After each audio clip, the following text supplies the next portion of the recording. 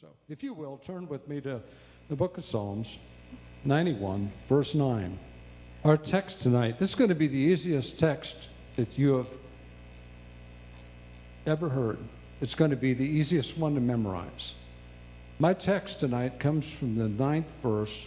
It is simply this: because. Because. And the title of this is The Empowered Post-Pandemic Church. The post-pandemic church, that God's got an empowered church in this hour. God's raising up a powerful work. So we're going to ask the Lord, touch the word of God tonight, Lord. Help me to do a good job. And Lord, just give us ears to hear. Give us the spirit of understanding, the spirit of revelation. Lord, we thank you for your word tonight. In Jesus' name we pray. Amen. I want to start tonight. I've got a story that goes back to my childhood. And when I was about 8 or 9, 10 years old, my dad and I would often go fishing. He was an avid fisherman. He loved to fish. And he always owned a nice boat. And sometimes when we would go out on the water would be really rough. There'd be whitecaps. And if you've ever been out on the lake like that, you know how it gets. And the wind, and it's chilly out, and you have to wear a wind, or, a jacket, you're out there on the boat, and it is really cold, and there's the wind and the waves, and I looked into the water. I remember as I was fishing, I was looking into the water. And the water was so murky and muddy. And normally the lake is really clean. We used to go to Hoover Dam near Columbus. But when a cold front would come in, that lake would just absolutely be almost impossible to fish. And there was a lot of debris in the water. And I looked out, and there was beer cans and sacks and branches and even tree limbs just floating in the water. It just seemed like the water was covered. So I asked my dad, I said, "Dad, why is it that the lake is like this? It's so muddy."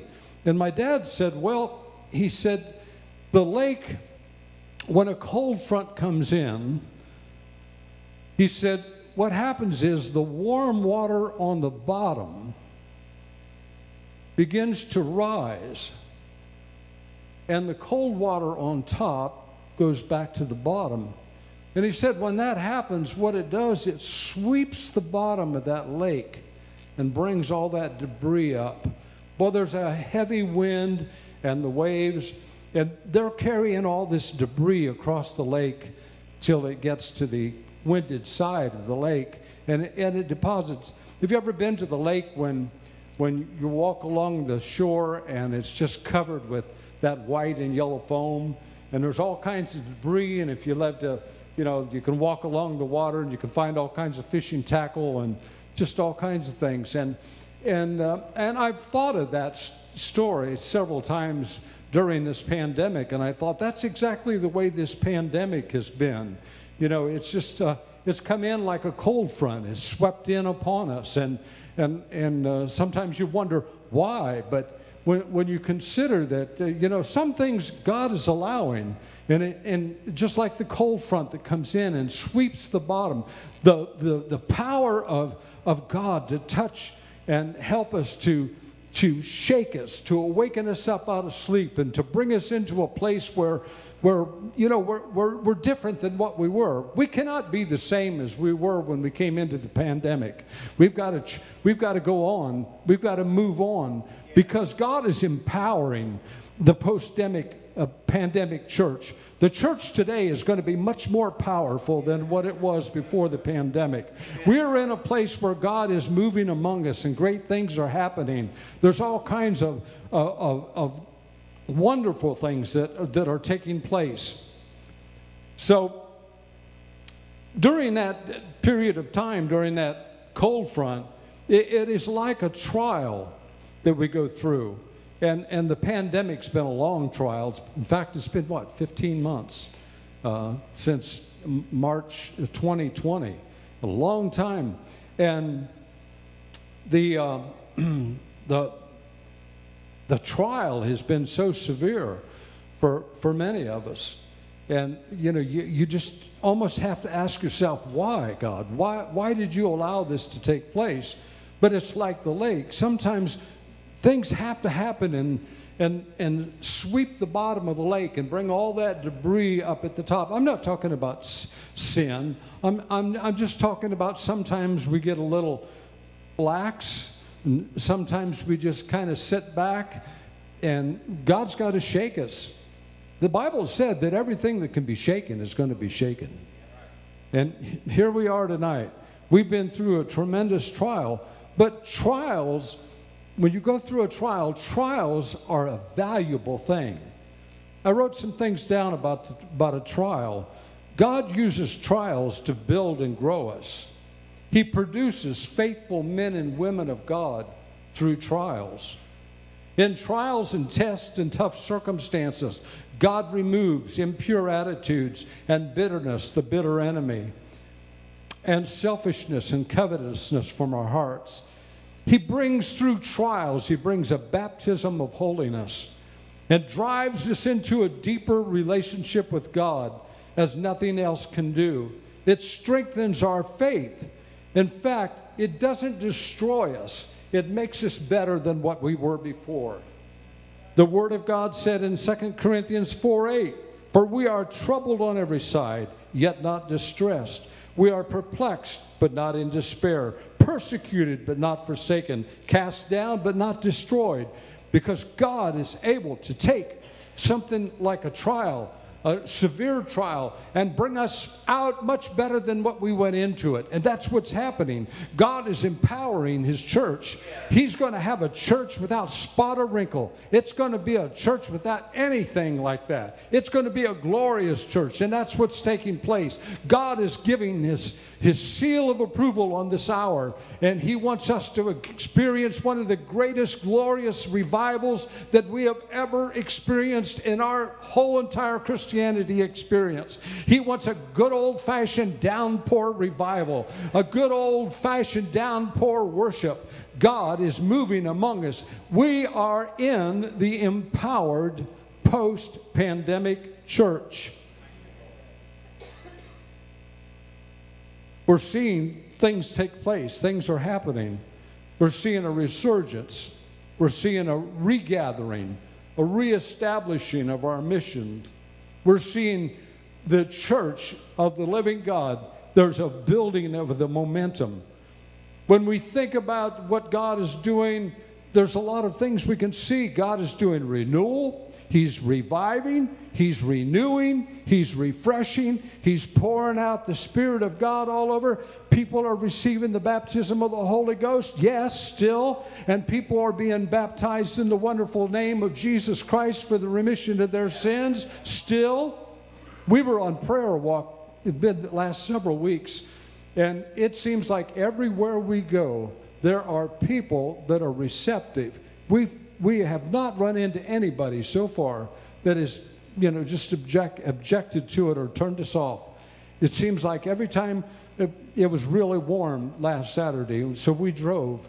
Then we would see somebody, we would park the car, get out, and walk. And as we would begin to witness to people, people were so open. People are so hungry. The pandemic has caused this. There are people that are desiring this. And it was strange, too, because the Holy Ghost was moving with us. And it seemed like that almost everybody we talked to was somehow connected to this church. One young man, he said, well, my dad's been to that church. And I said, who's your dad? And he told me, a man across the street. He was the first person that ever came to this church from Prayer Walk. He didn't stay long. I think we frightened him. But we keep after him, and he's coming back. And it seems like other people that were connected, several of those people that said they attended this church. We talked to a young man, the three of us, and we prayed with him. Many people have been to this church. Long time ago. I don't know where they went, but God is dealing with them. We wouldn't show up if God wasn't dealing with them. God is calling backsliders. God is calling people back because God is empowering His church to do and to accomplish a work in these last days like we have never experienced before. I am absolutely, totally convinced that we are in the throes of a glorious revival.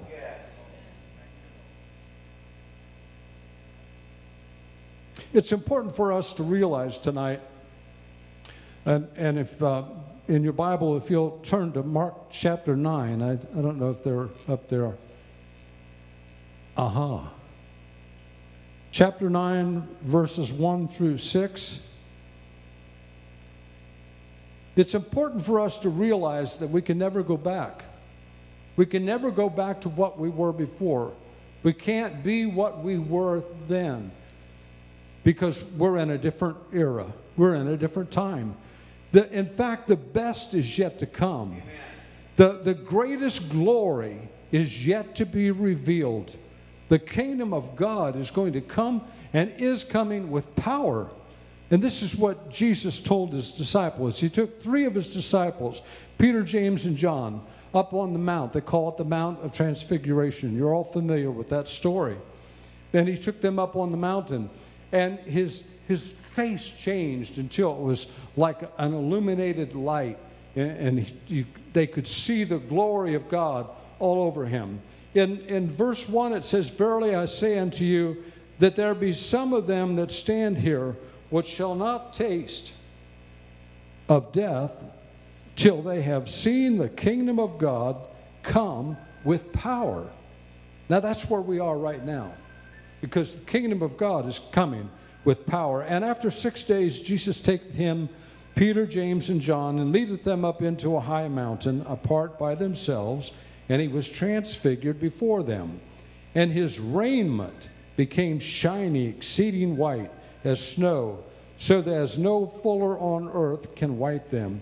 And there appeared unto them Elias and Moses, and they were talking with Jesus. And Peter answered and said to Jesus, Master, is it good for us to be here?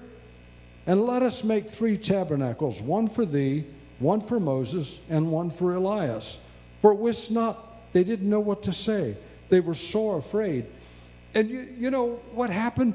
They were at a place where they could see the glory of God. They saw the Lord Jesus Christ just in a glorified state. They saw the beauty. They saw death turned to life. They saw Elias and Moses, all these things. But you know what they did? They could only do what they were familiar with. They turned back to what they were familiar with in the Old Testament and turned back to the tabernacles. The tabernacles were the shadow of things to come. And God was trying to show them things to come. God was trying to show them the power of the Holy Ghost, the power of a New Testament church. But they did what we so often do. They go back to where they've always been. And we just can't go back in that direction. We have to move forward. We have to go forward. It may be uncharted, yes. The way may be difficult, yes.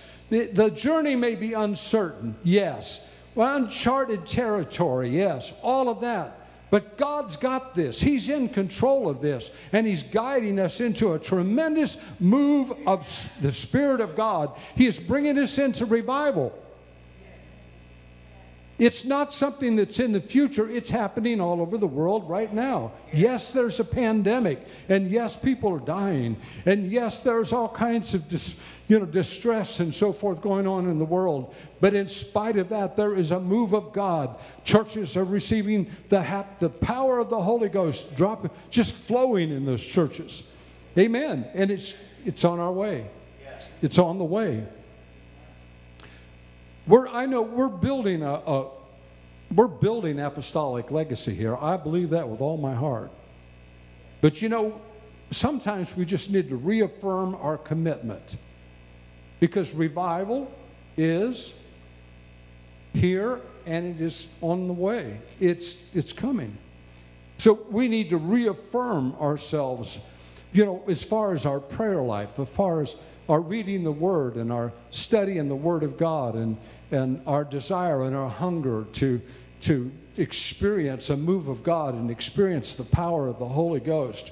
Amen. We need to reaffirm our commitment to God and our commitment. You say, well, we do that.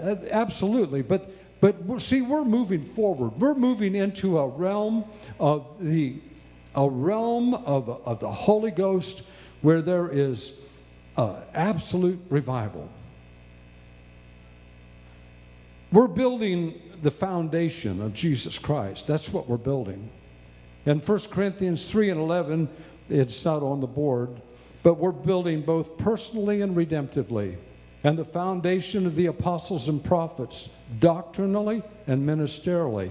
We can declare His eternal word is everything I am, everything I have, and everything I believe. We are moving into this era prayerfully, purposefully, passionately, worshipfully, and finally uncompromisingly. Because in Romans 1:16 it said, "For I am not ashamed of the gospel of Christ, for it is the power of God unto salvation." We are moving into glorious things. So we need to go back and just reaffirm, and we need to go back and just examine ourselves. 2 Corinthians 13:5 said, "Examine yourself and see if you be in the faith." We have to examine our motives and our purpose and our efforts. Why do we go to church? Why do we go to church? I know there's the obvious. We go to church because we love God. We go to church because we want to hear the Word of God. We go because we've been baptized here. We've been filled with the Holy Ghost. We just, we experience all the obvious things. But I sat down one day and I was just studying, and all of a sudden I started to write down some things of why I go to church. Now I want you to listen carefully. I know it's a little rough tonight, but I want you to listen carefully. Why do I go to church? And I wrote several things down, and maybe if you've got things you can add to this list or your list of why you go to church. It's time to reaffirm. It's time to recommit. It's time to rededicate. It's time to reconsecrate. It's time to get moving with what God is doing in this hour. So, why do I go to church besides the obvious? So I can grow and mature in spiritual adulthood. So I can see spiritual things more clearly. To gain strength in our personal struggles, trials, and temptations. To labor together for the good of the whole. As a viable part of the community of faith, the family of God. To be a part of brothers and sisters in the Lord. As a creative expression of our faith. That we can live our lives in a manner that's pleasing to God. It's where I give, not escort. I give. I don't escort my tithe, my missions, my offerings. It is an act of public thanksgiving. It is to hear the testimonies of victories and how others were successful in overcoming, so I can be overcoming, so you can be overcoming, to gain strength to defeat the destroyer, to learn from those who have been through the battles, the battle strategies, and the power to overcome the wicked one. Why do we go to church? To remind each other of who and whose we are. Why do we go to church? To partake of the joy and the glory of fellowship. That's why we go to church. It's so much different. I know that there may be some here tonight that maybe you've lost your joy. Maybe the church doesn't really grasp or grip a hold of your heart. And I've been in those places, where it just seems like you're in the valley. And life is full of hills and valleys. And they're there. But tonight, God can speak to your heart. If you find yourself in that place, and as I said, I'm not pulpit pounding. We all go through that. But God, that's all you have to do is ask Him. Yeah. And God will refill you with the joy of the Holy Ghost. God will put the desire back in your heart. You will feel the joy unspeakable and full of glory and feel the love of God. And I'll tell you what, it'll get to the point where you're looking at the clock at 3 o'clock in the afternoon, and maybe you even want to turn the clock up a little bit because you want to get to the house of God. You can't wait to get there. You're so excited, so thrilled with what God's going to do. And that's the way it seems right now. For me, anyway, it just seems like I can't wait to get to church. I can't wait to be with the people of God. I can't wait to experience the songs and the worship and the praise and the loving and the honoring God. All these things because, you know, and I feel for those that have been through that where they don't experience that God is able to help you. Simply ask Him. Say, Lord, I repent of my lacks. I repent of my lack of desire. Lord, just fill me overflowing with the joy from the top of my head to the soles of my feet. Fill me with the joy of the Lord so I can experience those wonders that God has provided for each one of us. You say, Brother Rogers, why? Because we're the people of God. Why? Because we've got the Holy Ghost. Why? Because we come to the house of God and we can do so much, not only for ourselves, but for each other. Amen. When we bind together, the power of the Holy Ghost, when somebody comes up to pray, and all of a sudden you look and the whole area is just covered with people. People, as I've said before, people that are exercising compassion, exercising mercy, exercising the love for that brother or sister that's going through the trial. That's the way church is. It's so powerful in that respect. Amen. In the book, we're going back to Psalms 91:9. In that psalm, how many have read the 91st Psalm? How many know what it is? He that dwelleth in the secret place of the Most High shall abide under the shadow of the Almighty. I will say of the Lord, He is my refuge. In Him will I trust. And it continues on. And it's such a powerful, powerful psalm, especially in this time that we've been through, the trial. It is the iconic psalm of our pandemic. It's been the one that, whether you're a Christian or a non-Christian, that people have referred to the 91st Psalm. They've looked back at that because there are so many promises in that book. There are 24 individual promises in the 91st Psalm, but they're conditional. They're powerful. But it can be the iconic psalm not only for the pre-pandemic or the pandemic, but the post-pandemic. It's still just as powerful today as it was during the pandemic. And I think we're for at least for Ohio, at least for this area, we're receding. It's receding. So. And I got to looking at this, and it's something I wanted to share with you. If you've got your Bible, in verse 10, there is a verse of Scripture in there that really threw me. Because I've read this about 400 times since we started in 2020. I read it every day. I read it out loud. I lay hold, I pray this psalm because it's so powerful. I feel protected by the Word of God. Not superstitious, but I feel protected by the Word of God. But there was one verse in this that really troubled me, and that is verse 10. Because it said, there shall no evil befall thee, neither shall any plague come nigh thy dwelling.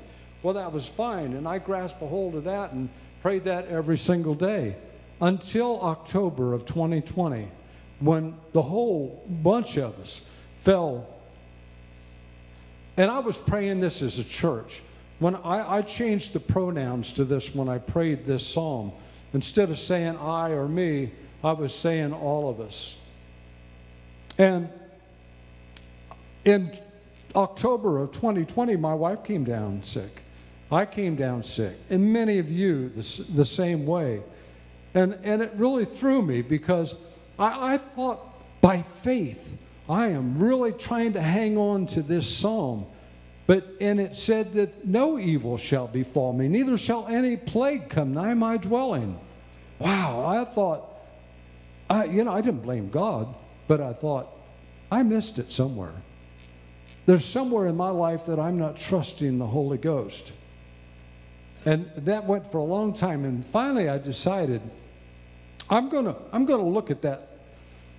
I'm going to take a closer look at that verse and really find out what it's saying, because I know that God would answer my prayer. And so as I was reading that, there shall no evil befall me, neither shall any plague come nigh my dwelling. I looked up the word evil. And when we think of evil, we think of like witchcraft or some major sin. You understand what I'm saying when it comes to evil. But evil there in that verse means bad. And it means adversity, affliction, calamity, distress, and all of its synonyms. That even made it worse, because now I'm saying, Lord, amen. I've experienced all of those things. And you said, no evil shall befall me. That really threw me until I looked up the word befall. And that's an extremely powerful word. And it means through the idea of contraction. And what it's saying there, that when we go through a trial or we go through experience things like the pandemic or even death or whatever it may be, that what it's saying there is not that those things are not going to happen to us. They're common to all of us. We all go through adversity. We all go through distress. We all go through grief. All these things are common to man. But what it's saying there, when you trust in God, when you put your trust in the Almighty, then He keeps you to a place where you're not crushed, where you're not shrinking up, where you're not shriveling up. It doesn't overwhelm you. It doesn't control you. It doesn't take possession of your life. You can go through the trial and you may feel distress, but it's not going to destroy you. It's not going to tear you down because you're trusting in the Almighty God. And that's the power of this verse. And that really threw me until I read that and understood what he was saying there. That no evil shall befall me. In other words, no evil, no matter what it is going to destroy me because I'm trusting in the living God, just like you are. You're trusting in the Almighty God, that He is able to bring you through and able to deliver you and set you free. Why? Because He's a deliverer. When you read this psalm, and we've been through some trials, but when you read this psalm, 3 different places He said, I will deliver you. In verse 3, verse 14, and verse 15, He said, I will deliver you. Well, I looked that up because when you see 3, I got a broken finger, 3s, the old Hebrew scholars would say, when you see 3 things in a verse or 3 things in a context, that you need to look at it closer. Like Revelation chapter 1 or chapter 1 it begins talking about, I think in verse 2 or 3, it talks about reading, hearing, and keeping 3 things. Then it also says which is, which was, and which is to come. And this old scholar said, Hebrew scholar said, that when you see those things, what it means is to receive light at its fullest extent. To receive light at its full extent. In other words, God wants to show you something. God wants to bring a revelation out of that. And so even in this, I thought I used that principle here. And I saw that word deliverance 3 different times. So I looked into concordance, of course, and 3 different words, 3 different Hebrew words. And each one of those words, 3 and 14 and 15, was a different kind of deliverance that God accomplishes in us. Listen to this. The first deliverance was from, he said, from the snare of the fowler in verse 3. And the word deliverance there means he will snatch you out of the jaws of death.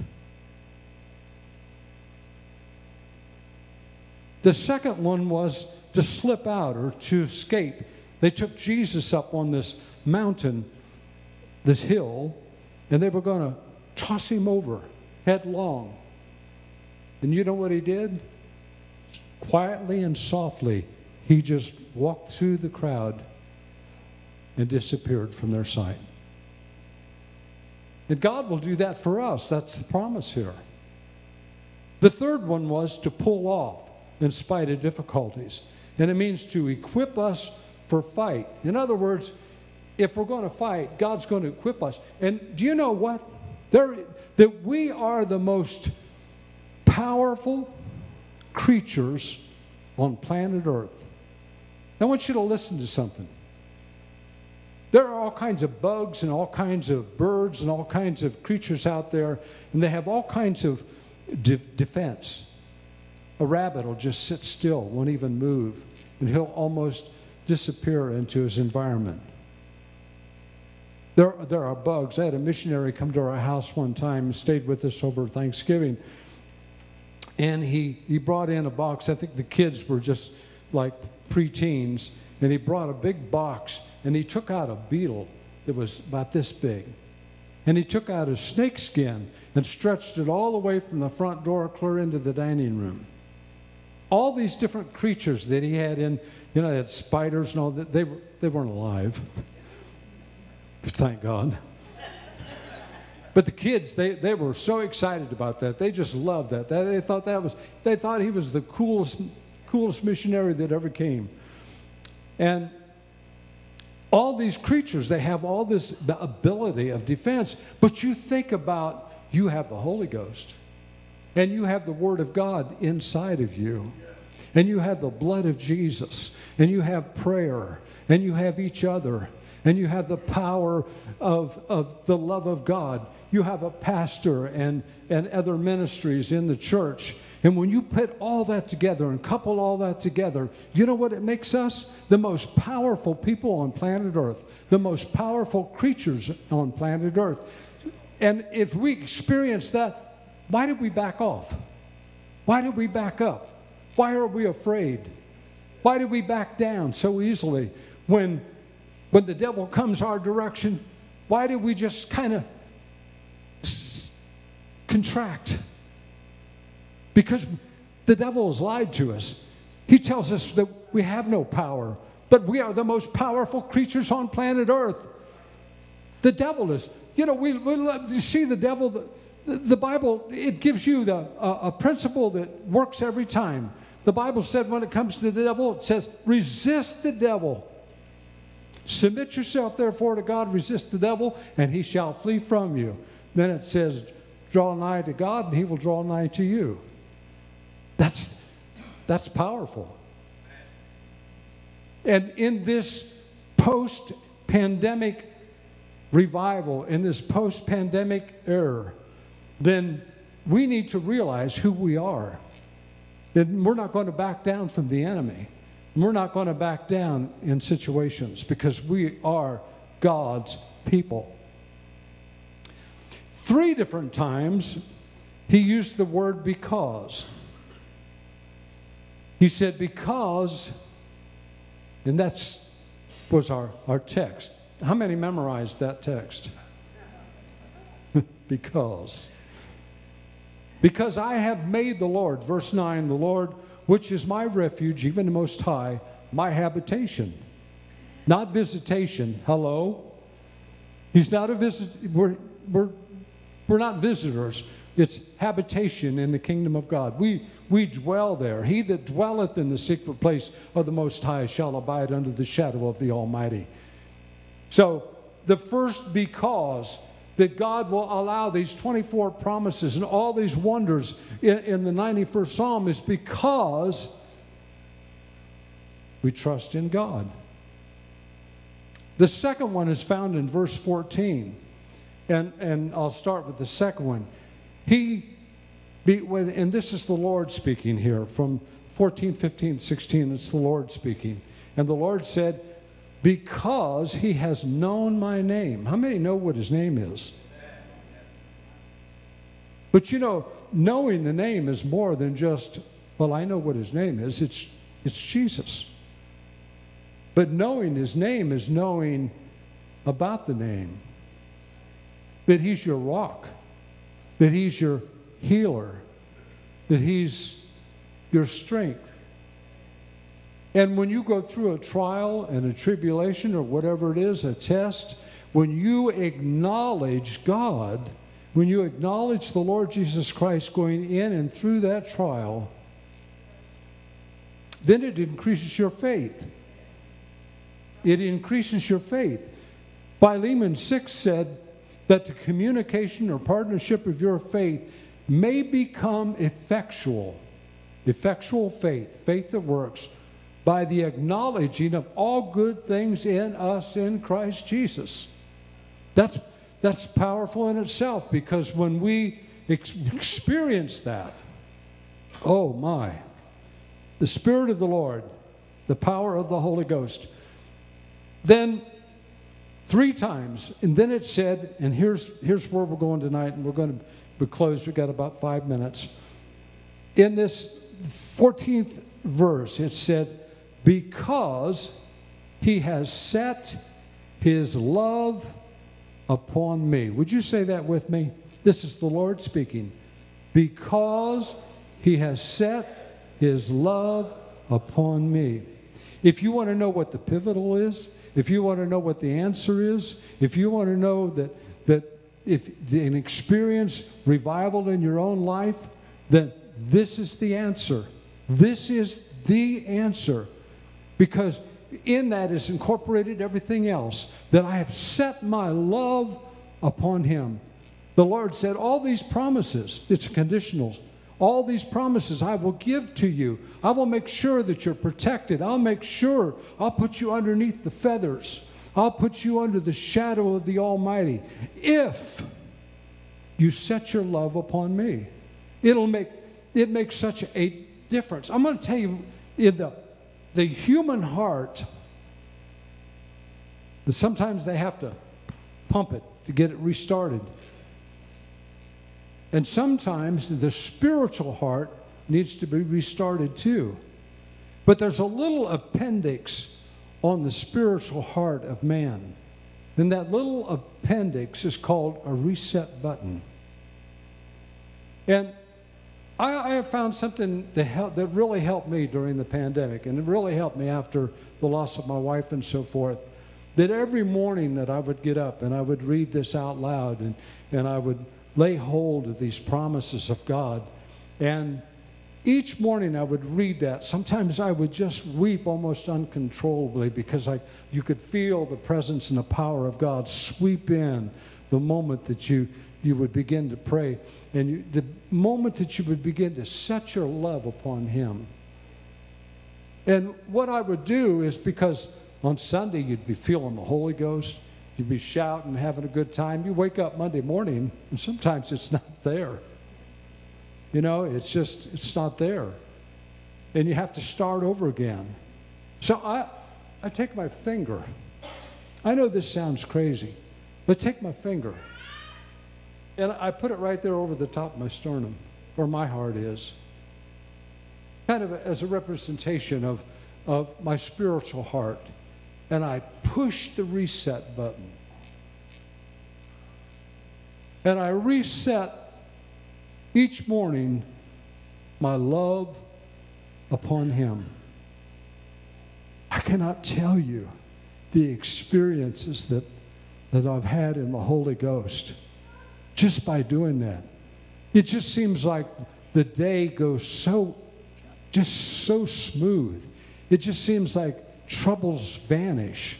It just seems like, wow, I know you begin to pray, God, lead me, guide me, direct my steps, and let me be led by the Holy Ghost and all those things. But there's something that happens when you set your love upon Him.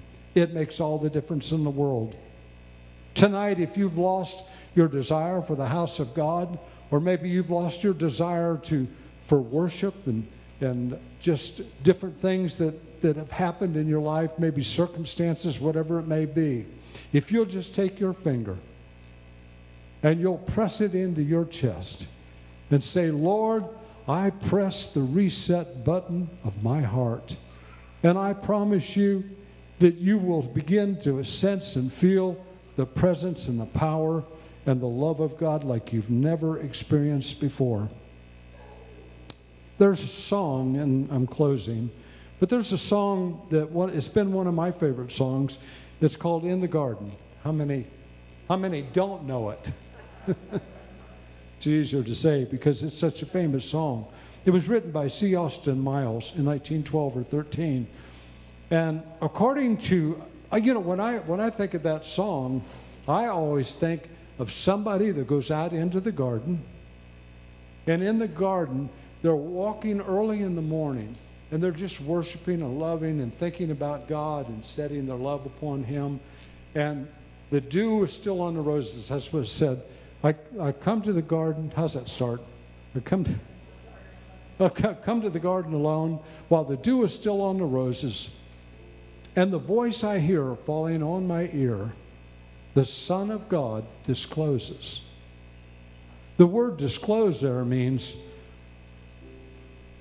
the unknown, the secrets. And I always thought that it was this woman that, or I don't know why I pictured a woman, but she's, maybe because of my wife, but she'd walking in there just worshiping and loving God, setting His love upon Him, setting her love upon Him. Then I found out in studying this song that this song was written in an old, leaky, damp, wet basement with no windows. The man that wrote this song, he didn't even have a garden. I was so disappointed when I read that. And then I read a little further on, and it said, but actually this song is written based on John chapter 20. I think it's verse 14, where Mary Magdalene came to the garden alone. And she came to the garden, and she saw the garden. She looked in the tomb first, and the tomb was empty. You think she'd been excited. The tomb was empty. But she saw someone there, a man. She thought it was the gardener. And she says, what have you done with the body? What have you done with my master? And he said one word. When she turned, he said, Mary. She didn't recognize who it was. She didn't know who it was. But immediately she responded with Rabboni, which is to say, Master. In that moment, God revealed Himself to her through one word. A secret. And that's where real revelation comes from. Real revelation doesn't come from just study, and knowledge does not bring relationship. Knowledge, you can have all the knowledge in the world and you can be 28 miles wide and 4 inches deep. But what really brings the revelation of God, what really brings the presence of God into your life, is that Spirit of the Lord. I was in the garden and that voice fell on my ear. And God revealed himself.